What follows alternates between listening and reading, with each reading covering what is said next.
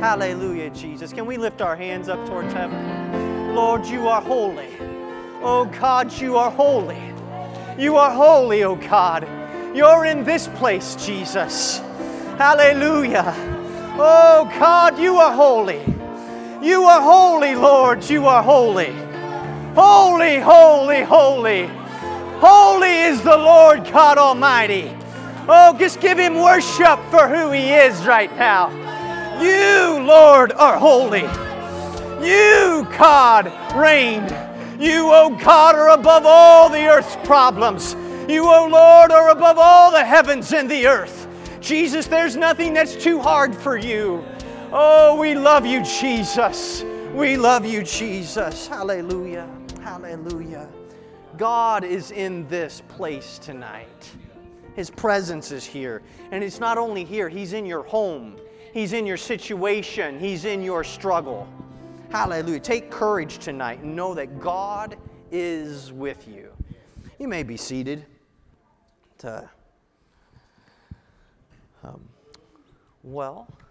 We have kids that would like to not be in here tonight, I'm sure. And so if all you children want to head down to the left side here, you know where to go. I don't think I need to tell you. Our elements class is already in session. So elements is underway. And if you do not know what elements is and you are interested, please come see me.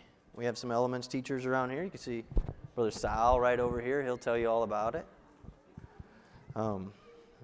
It's if you're new here to the Church of Omaha and you would like to know more about it, we got some youth. They would like to head out of here as well, I'm sure.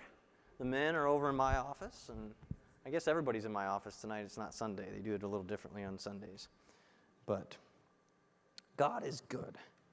We are studying 1st and 2nd Corinthians this month, and the month is about over. So if you could turn to the 2 Corinthians. 2 Corinthians.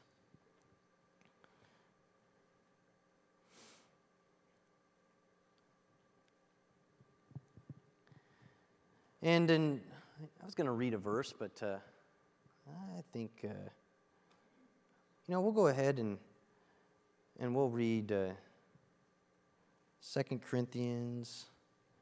I think I want to go over to chapter 4. And we'll read verse 7. Chapter 4, verse 7. It says, "But we have this treasure in earthen vessels, that the excellency of the power may be of God and not of us."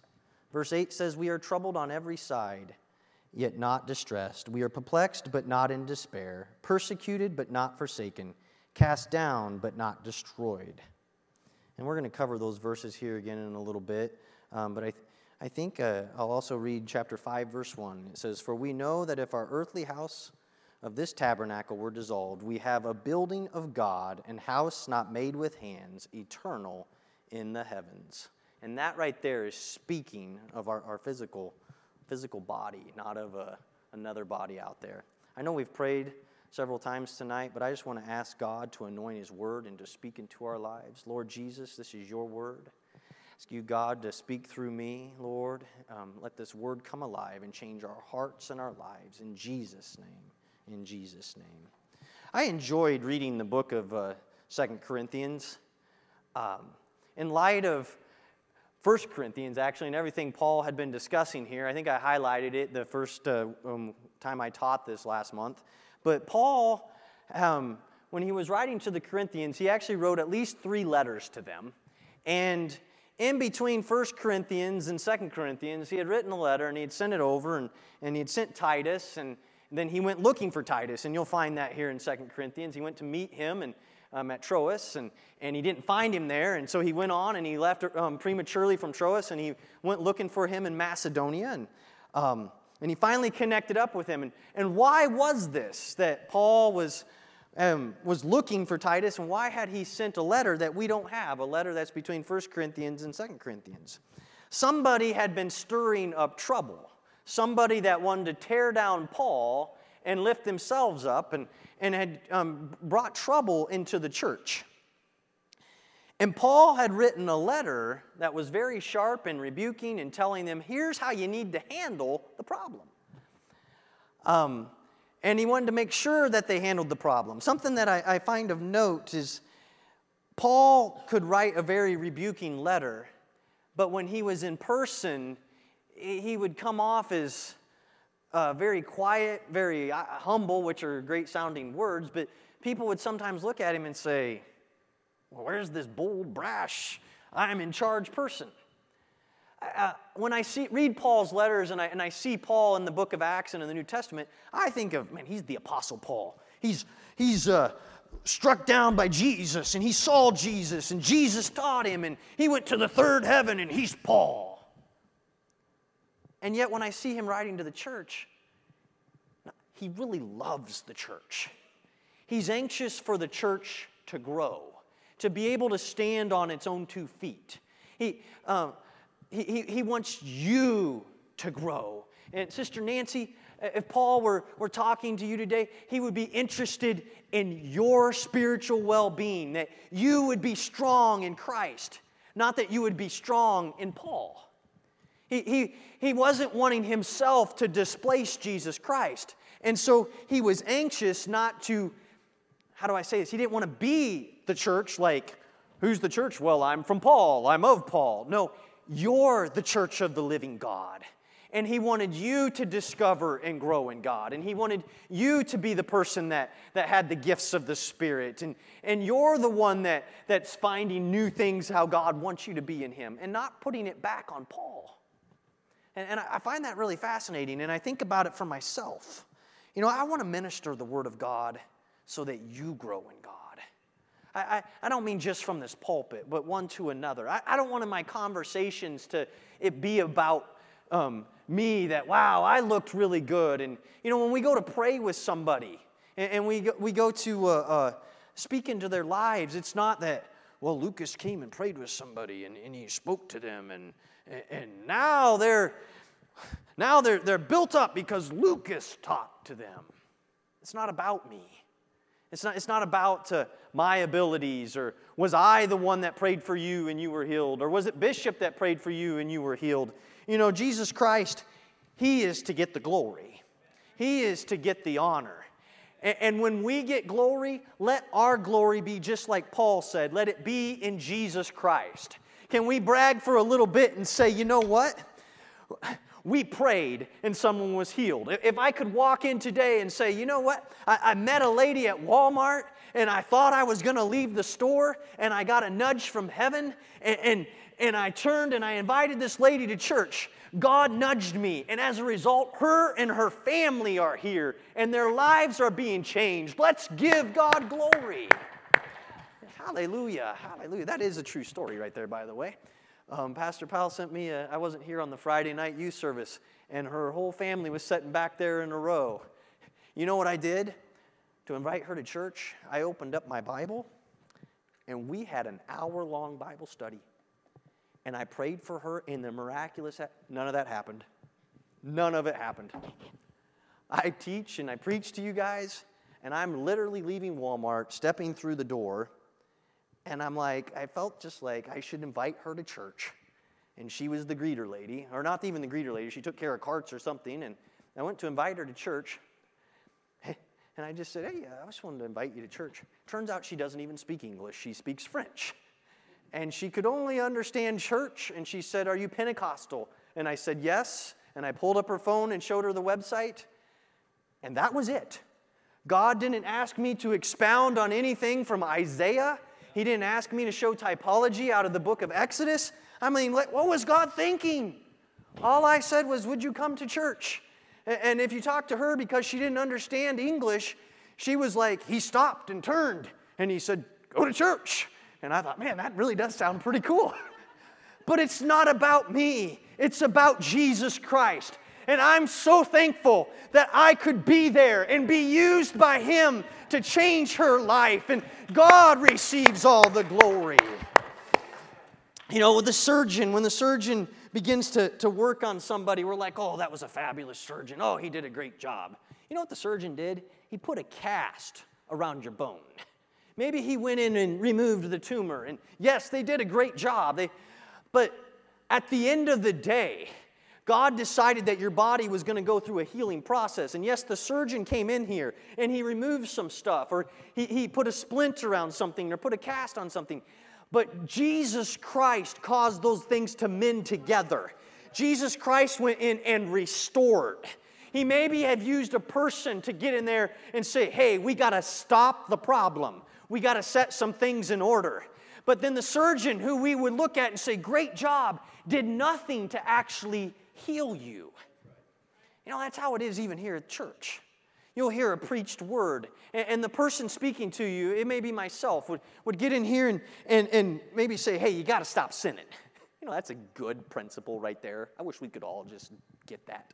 Just stop sinning.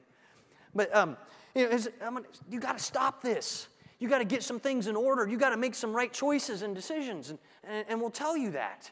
And we'll say, hey, going to the bar is a bad idea. And you being a recovering alcoholic, it's even a worse idea. And that is like the splint or the cast or the going in and cutting out the tumor. But when it's all said and done, and I've told you all about the master healer, Jesus Christ, you make your way to the altar. You lift your hands up and you say, God, the sword of the word went through and it began to cut some things out. But I need you. And the master healer, the master physician comes in. He doesn't just put splints around things. He begins to mend bones. He puts things back together again. You know, the exciting thing is, he's also the one that actually broke our bones sometimes. Sometimes we just did it because we decided that jumping off the cliff with everyone else was a great idea. You know, they're all committing that sin, so I think I'll do it too. Isn't it okay? And we end up at the bottom of the barrel and we wonder, how did I get here? Sometimes God says, you know what? You got a real problem. And instead of me keeping you from trouble, I'm just going to step away and we're going to watch you fall. But then we're going to get back up again. And like the shepherd would take a lamb and break the bone of the lamb and put it around his neck and walk with it, so God will do that. So Paul, he had written to the church of Corinth. He had admonished them and he had corrected them, but he was anxious for them to grow. And so we see that he hadn't come to them, but he writes this other letter, 2 Corinthians. And for him telling them, hey, I was worried about your situation and your problems and everything. And then at the end here of the book, he also admonishes them again and does some correcting. He starts out almost right away with encouragement. He starts out with encouragement and building them up. And he's talking about how great God is. He spells out his journey for them, and he's telling them, here's what I would have been here. And I'm looking at 1 Corinthians chapter 1. I'm going to flip through a couple chapters before we get back to chapter 4. And he's talking about the suffering of Christ and their consolation and God abounding. And he says, for brother, in verse 8, he says, for we would not, brethren, have you ignorant of our trouble which we came to us in Asia, that we were pressed upon measure, above strength, insomuch that we despair even of life. We had the sentence of death in ourselves, that we should not trust in ourselves, but in God who raiseth the dead, who delivered us from so great a death, and doth deliver, in whom we trust, that he will yet deliver us. I noted in verse 11, I underlined this, he says, you also helping together by prayer for us. These are some little side notes before I get to Vision 2020. Your prayers matter. If the Apostle Paul, who was struck down by Jesus Christ, who was called by him to reach to the Gentiles, is turning to the church of Corinth, who had great problems, and he said, we were delivered by God, and your prayers for us. Your prayers matter. God is looking for you to pray. He's looking for me to pray. Brother Con, he's looking for our prayers. Sometimes I maybe would like to think, well, God's got that and he's in control, and if he wants to work this out, he will. And he's looking for you to pray. Sister Kara, he's looking for you to pray. When you pray for my wife over here in a situation she might be in, your prayers matter.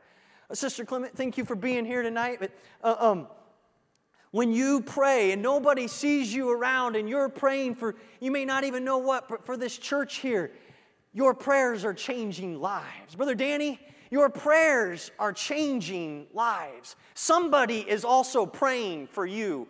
When you're thinking about Norfolk and you're like, I don't know where to go, God's looking over and He's saying, hey, I know I'm God, but church, you're my bride, and I want you to join with me. Let me hear your voice. And it may be somebody down in Louisiana, but prayer begins to go up.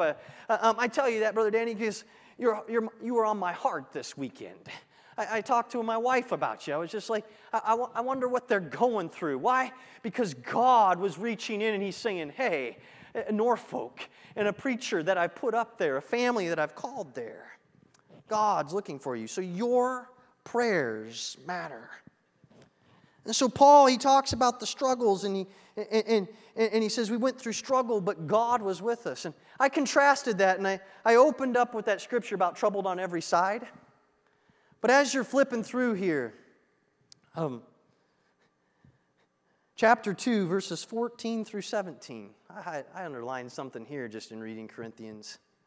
I did not realize that for all these times.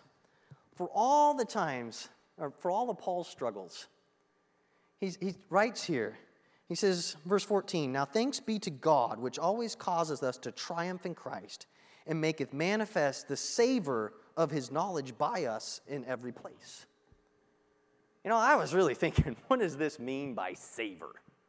Savor. My mind wanted to flip it around and say, Savior, saving, savor? Really? What does this have to do with smell? What's this have to do with being good? What is this? And in my Apostolic Study Bible, they have a long footnote about it, and I'll highlight that in a minute. But he says, for we are unto God a sweet savor of Christ in them that are saved and in them that perish. When the Roman army and the general would come back from a great battle, and he would make his way into the city of Rome, and he would have with him his soldiers, and behind him would be his prisoners, and they would be chained together, and they would be burning incense to the gods of Rome. And as they would be marching in, and this incense would be going up, and this smoke would be going back and covering everyone, and this smell, it would be the smell of victory to the soldiers. It would be a smell of victory of what the soldiers had come through and what they had done to all the people that would line up along the street. And to the prisoners back there, the ones that were losing the battle, it was a stench because it represented the victory that they lost, or the thing that they had given up on, or their bondage that they were in. And Paul's saying, hey, to them that perish. He's saying, to those that rejected this gospel, this thing doesn't smell very good. To those that denied this and put you down and said, you know what? What you're doing is worthless. And who's Jesus anyways? And why are you a Christian? This thing stinks to them. He says, but we're a savor. Oh, we're a sweet-smelling thing. We're the smell of victory. And to the enemy, we stink. And they don't know why we live for God and why we do what we do. But I want you to understand that we're victorious. And when we come parading through Omaha, or you walk through your job, just as Paul went to Macedonia, or he was in Troas, or when he was in Ephesus, and people tried to persecute, what was Paul and Timothy and Titus and Luke? Oh, they were like those generals and those soldiers marching. They were on a walk. They were parading through to the glory of God. And I contrast that with troubled on every side. I contrast that with we were in trouble over here and over there, but you prayed for us. And I see trouble, and I see Paul saying, we had victory. We are a sweet savor. We're an army that is marching in victorious. You know, it's a contrast that makes me think sometimes we just need to change our vision. We just need to get our eyes refocused. The title up there says 2020 Vision. It's a busy slide, right? It's the whole fuzzy and makes sense. And Alicia had gotten some new contacts a while back, and that good knowing doctor said, you need contacts that aren't quite so strong. Don't worry, your eyes will correct with it and it'll be fine. Well, you know what I discovered over the coming weeks? These aren't working. And it never got any better until she finally went back and a new doctor said, oh, no. Your vision is this. You need these contacts. You need to see better. Sometimes we always say hindsight is 20/20. I like to say, or is it? Because if I knew then what I know now, I wouldn't have done what I did. By the way, this is the only year where you'll really be able to say hindsight is 20/20. All the other times, it's, okay, that's a joke. But I didn't get it till about halfway through the year. One day it dawned on me that, oh yeah, last year is 20/20. But hindsight, when we look backwards, we'll look and we'll say, as a teenager, it seemed like it was rough, but it's okay. Or we'll look back at when we were 8 or 10 years old, and we'll look at school and we'll say, you know what, it was stressful, but you come through it okay. It's not a big deal. And my kids will come home and they'll share their struggle, and we'll be like, hey, you're fine. And then I remind myself, well, wait a second. They don't see it the way I see it. They don't see the situation, and they're stressed out about what is their friend going to do, or how are things going to work out, or how am I going to do on this test, and they're all bothered by it. They don't know what I know. They haven't been through that. Paul here, he's giving glory to God, and he's on parade. But Paul also had some understandings that he was trying to convey. And that is that God is in control. And this earth is temporal. We're here just for a short time. We're not going to be here forever. This body that we're in, it's just a temporal thing. I know you see your troubles on every side. I know you see all the distress you're going through. But if you could just see Jesus, if you could just see what's gone on in heaven, and everything's going to be okay. You might think you're in a struggle right now, and yes, you are. But I want you to lift your head up high because you're going on a march, because really you're victorious. The enemy thinks that he's made a hard trouble for you on your job. Somebody's talking about you behind your back, and you're frustrated. Maybe family has rejected you. But thanks be to God who has given us the victory. Hallelujah. Hallelujah. And so he talked to us in chapter 2 about that triumph march. And now I just want to flip over to chapter 4. Chapter 4. Because why are we victorious in Jesus Christ? Why do we overcome? I kind of gave the punchline there. It's one you already know.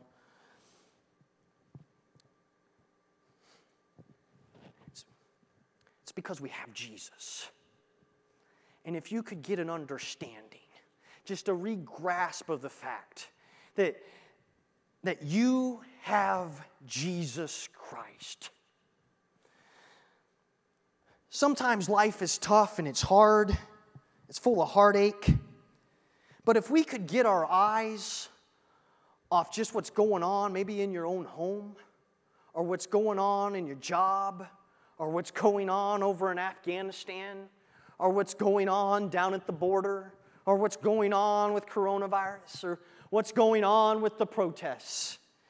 And you could begin to see that God robed himself in flesh, that he put on humanity, and that he came down, and he lived, and he died, and rose again for us.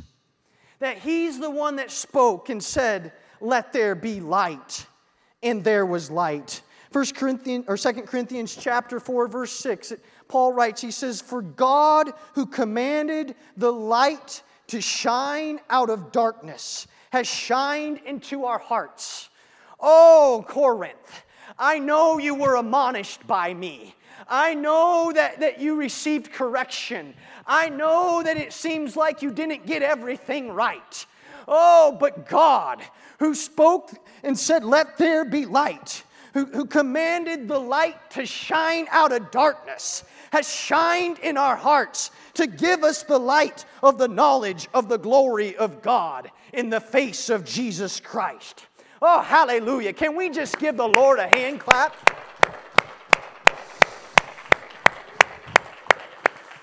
Oh, Church of Omaha, the God who said, "Let there be light," the God who formed all of the stars, who made the trees, who made the mammals, who got down and formed mankind, who put every cell and blood vessel together in your body. He's got your problems. He's got your troubles. And not only that, He has shined into your life with this glorious gospel of salvation, hope, and deliverance. And it's not just hope, but it's hope that's going to come to pass. And it's not just hope that's going to one day place us in heaven, but it's a hope that we have right now. In verse 7, Paul says, "But we have this treasure in earthen vessels." Oh, hallelujah. I'm just clay. I'm just a body. Oh, I'm nothing right here. Oh, I'm not made out of gold. I'm not made out of diamonds or rubies. Oh, when I die, you know what happens? We saw it on the road the other day. There was a really large raccoon. It was the largest raccoon I've ever seen because he was dead. Why?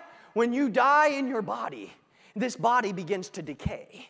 It goes through gross processes. Nobody wants to be around a dead body. Nobody wants to go to a dead cow in the pasture or a dead deer on the side of the road. We drive around that. It's just an earthen vessel. It's just made out of clay. Oh, but the King of glory, who spoke the worlds into existence, said, "You're worth it, and I'm going to go hang myself on a cross, and I'm going to live and die and rise again so that I can put my spirit within you." It's a spirit and a treasure that's priceless. And the King of glory said, "You're priceless, and I'm going to live inside of you." And everyone in this place tonight that has been filled with His Spirit has Jesus in you. Oh, let's give Him another hand clap. Oh, bareka shandololopokoyo. Oh, we have a treasure in earthen vessels. And you know Paul, he echoes it right here. He says that the excellency of the power may be of God and not of us. Why? Because God is the one that made you glorious. You're not some beautiful box or some beautiful frame for the picture, and people come and they say, "Wow, isn't it nice that great person over there, Brother Terry? Brother Terry, we love you." But wasn't it kind of Brother Terry to be willing to house the presence of God? Look at that. Brother Terry's such a great person, and he would allow Jesus to live in him. It's just like Christmas. The stable never deserved Jesus. That manger was the lowliest place. But God looked over at Herod's house, and He said, "You're not worthy of me. Your house, and you think you're so great, and all you kings of the earth, you're pompous and you're arrogant, and you like to beautify yourself, and you take the riches from the poor, and you decorate your palaces. But I'm going to a manger, a place that is totally, everyone would look and say, is not worthy to the Creator of all things, to the God that loves us, and I'm going to be there." But that Creator, He was temporary in that manger. And He was temporary in that on the cross and temporary in that tomb. But He says, "I want to be inside of you forever. I want to live in you forever." That the excellency of the power of God, or may be of God and not of us. And then Paul reminds us. And so I want to reread these verses. He says, "We are troubled." In your 2020 vision, when you look back, you say, "Well, I came through a problem. I was victorious. I remember the time we couldn't pay the bills, and I pulled over to the side of the road, and I'm like, God, how are we going to do this?" And how did I get myself in this spot? Has anybody else ever said that? Yeah. I didn't pull over to the side of the road because I thought it would just be fun. I pulled over because I was broken. I was crying. And I felt helpless. God, I need your help. When we sat there in the hospital and your baby's just born and you went through great joy. Well, first you went through, this baby's got to be born. The baby's born and you have that great joy. And then they throw him into the little incubator and they haul him off down the hallway. And they're like, we got to take him. We got to take him over here. And we need to run some tests. And the tears are streaming down your face. And you know, they would say, well, we need to look at the lungs. To a new parent, oh, no. Oh, their lungs are fine. They're fine. No, you're running tests. And sometimes there's really bad things that's happened. And you're troubled. You're troubled. Sometimes your trouble isn't just what you went through with your children. It's you thought you liked your job until you had a coworker, right? And then the coworker, they put you down. They put you down for living for Jesus. That's really noble, but sometimes it wasn't even that extreme, right? It was you're trying to just do your job and somebody's screaming at you. And they make you feel like you're the biggest loser in the world. And maybe they even called you that. And maybe they called you some words that you can't repeat. Troubled on every side. Maybe you had a spouse that decided, I'm not going to live for this. Or maybe you're in a marriage. And it just, one of you or neither one of you ever learned how to fight properly. Not that any of you ever fight in your marriages. I would question your marriage if you've never fought. But you're troubled. Maybe it's that everything in life seems okay, but there's a bombardment of your mind that comes from the pit of hell, and it bombards you every day. And Satan tries to let you know that you're a nobody. What you need to do is say, I have a treasure in an earthen vessel, because he thinks that I'm somebody. And yeah, I'm nobody, but he made me somebody. And devil, you hear me tonight? Jesus doesn't live in you. He lives in me. And give God glory. Yes, that's right. Let's give him another hand clap. Paul says, yet not distressed. Oh, I want to go ahead and I want to move aside the curtain. Because on the screen of the curtain, my situation right now, it looks like I'm in a mess of trouble. But when I'm standing with Jesus for eternity, I'm going to look back and I'm going to see that he was in my problem all the time and that God always had it. Oh, when I can just look back and see it through the eyes of Jesus. Oh, not just then, but now. When I can just move past that veil and I can see that God is completely in control. And yes, Jesus, I don't know how it's going to work out, but I know that you're going to carry me through it. I'm not distressed. I'm troubled on every side. Oh, I may be wondering about it. I might be perplexed. He says, we are perplexed. Oh, how did this happen? How did we get here? Did I sin? Why is God letting me go through this? Why would they treat me that way? You know, sometimes that happens even in church. You're like, this was my place of hope and healing. This was my refuge. I came here. And what? Now, why am I in contention with somebody else in church?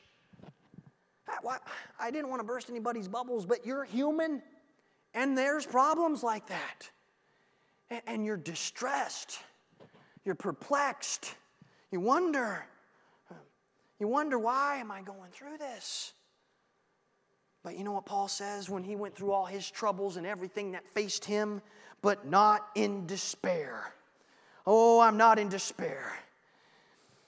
And then he who could say it better than anything I've ever possibly faced.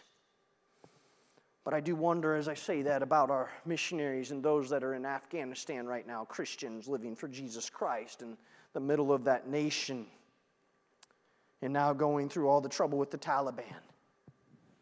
Persecuted. But whether you're a missionary in a foreign country Or you say, you know what, nobody quite understands my trouble, and they would maybe think it's no big deal, but I've been persecuted right now. Somebody just keeps driving that needle into me day after day. Maybe it's the voices that hit your head. Persecuted. Persecuted. I want you to know, but not forsaken. Not forsaken. God has never left you. He's never walked away from you, and He is not going to. So hold on, Church of Omaha, because you might feel persecuted, and you might be persecuted. Or that missionary, pray for him, that's in that war-torn country. Oh, they might be going through persecution. But I want you to know, in the Spirit, you're not forsaken.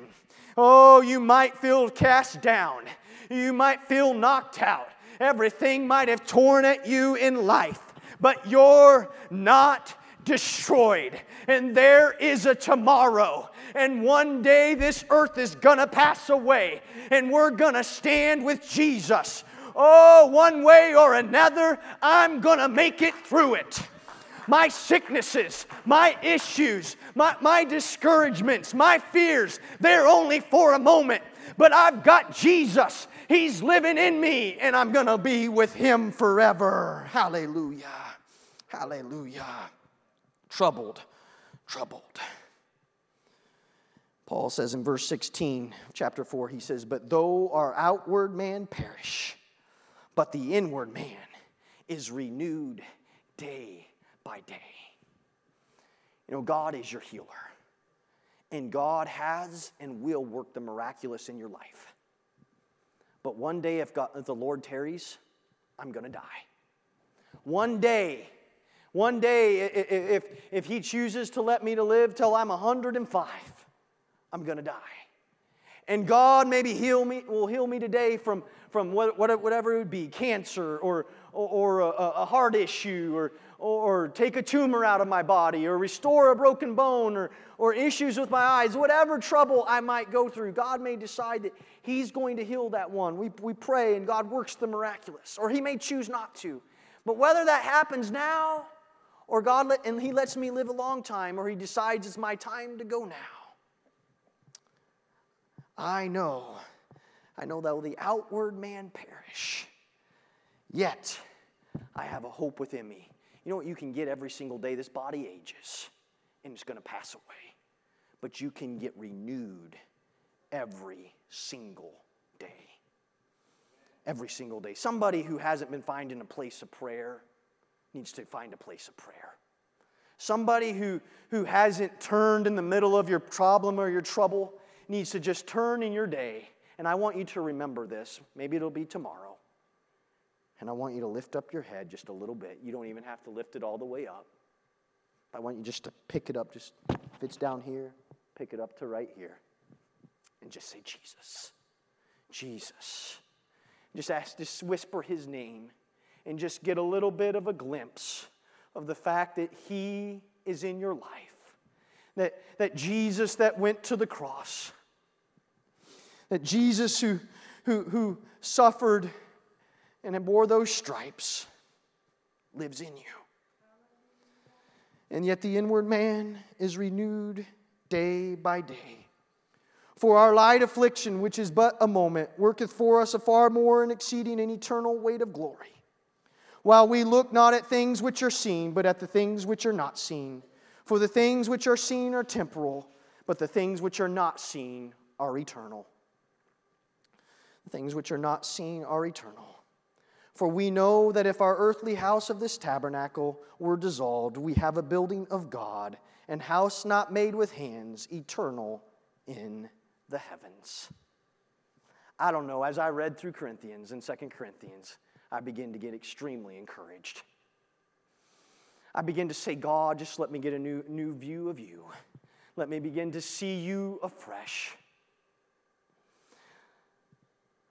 I want to see Him afresh.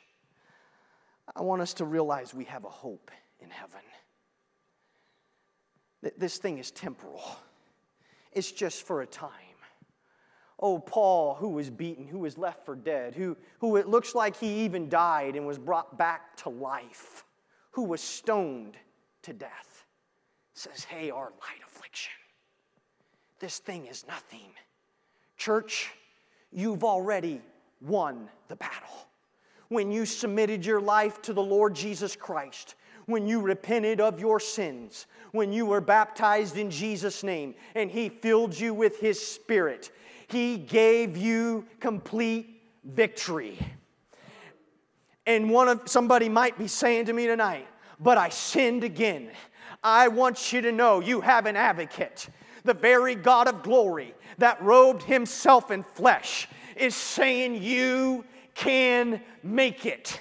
So I know you're beaten on every side. I know you're in distress. But could we go ahead and stand to our feet? Because just like Paul said, he said, but you know what we are? In every situation or place we go, we're that general and the soldiers. We're on that march.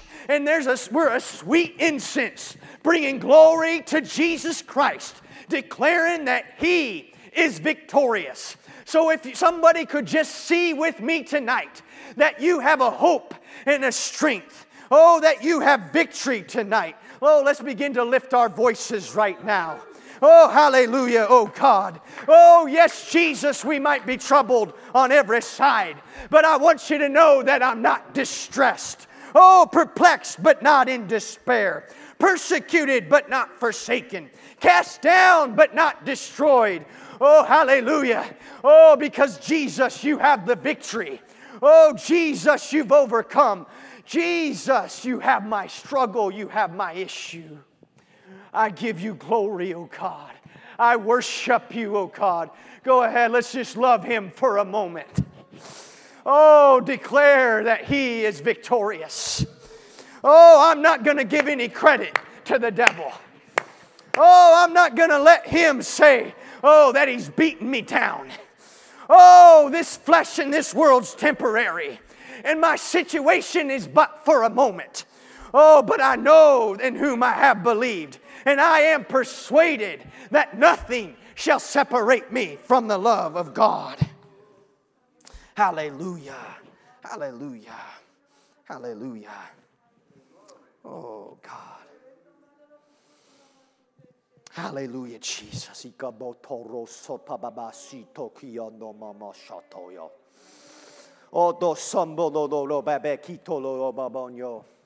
Somebody here needs to remember tonight that God's in control.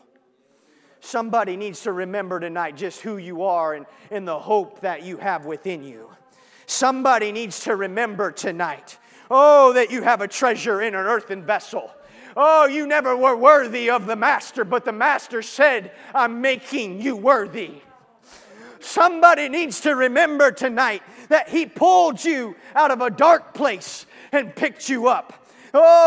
Somebody needs to remember what He brought you through and all the victories that you've already overcome. Hallelujah. Go ahead. Just keep your eyes closed for a moment. I feel like that we need to remember what He's already brought us through. He's put our sins in the sea of forgetfulness. He's buried our sins under the blood, and they were buried when we were baptized in His name. But I know that you remember where He brought you from. And the very God that gave you that victory is with you right now. And He's going to give you the victory in the middle of your trouble. You're an overcomer, and the battle's already been decided. Hallelujah. Hallelujah. We have an overcoming God. He told John in the book of Revelation that He has the keys to death, hell, and the grave. That he is He which was dead and is alive forevermore. And He told him, I am the first and I am the last. I'm the one that started this thing, and I'm the one that's going to wrap it up. Church, we have overcome. We've overcome, and we have a hope in heaven. For we know that if our earthly house of this tabernacle were dissolved, we have a building of God and house not made with hands. For in this we groan, earnestly desiring to be clothed with our house, which is from heaven. I desire Jesus, and I long for Him. But right now I have him. I have him right here. Hallelujah. Bakiato sapapatakalamaya.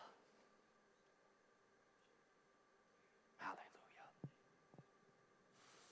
Hallelujah. There's a sweet presence of God here in this place. I hope you're encouraged tonight, that you're reminded. And I urge you, remember who you have and what your outcome is. Because whatever you're in, you're going to make it through it. You're going to get there. You can't make decisions for other people. Other people might walk out on this. You can't even make decisions for your spouse. You might have children that reject this, or you might have parents that give up on it. But God has won your victory, and this thing is temporal. Hallelujah. God bless you. We will see you at the park this coming Sunday. And be there at the pavilion. Make your best to be there at 10:30. There should be instructions out there in the vestibule. God bless you, and we'll see you this weekend.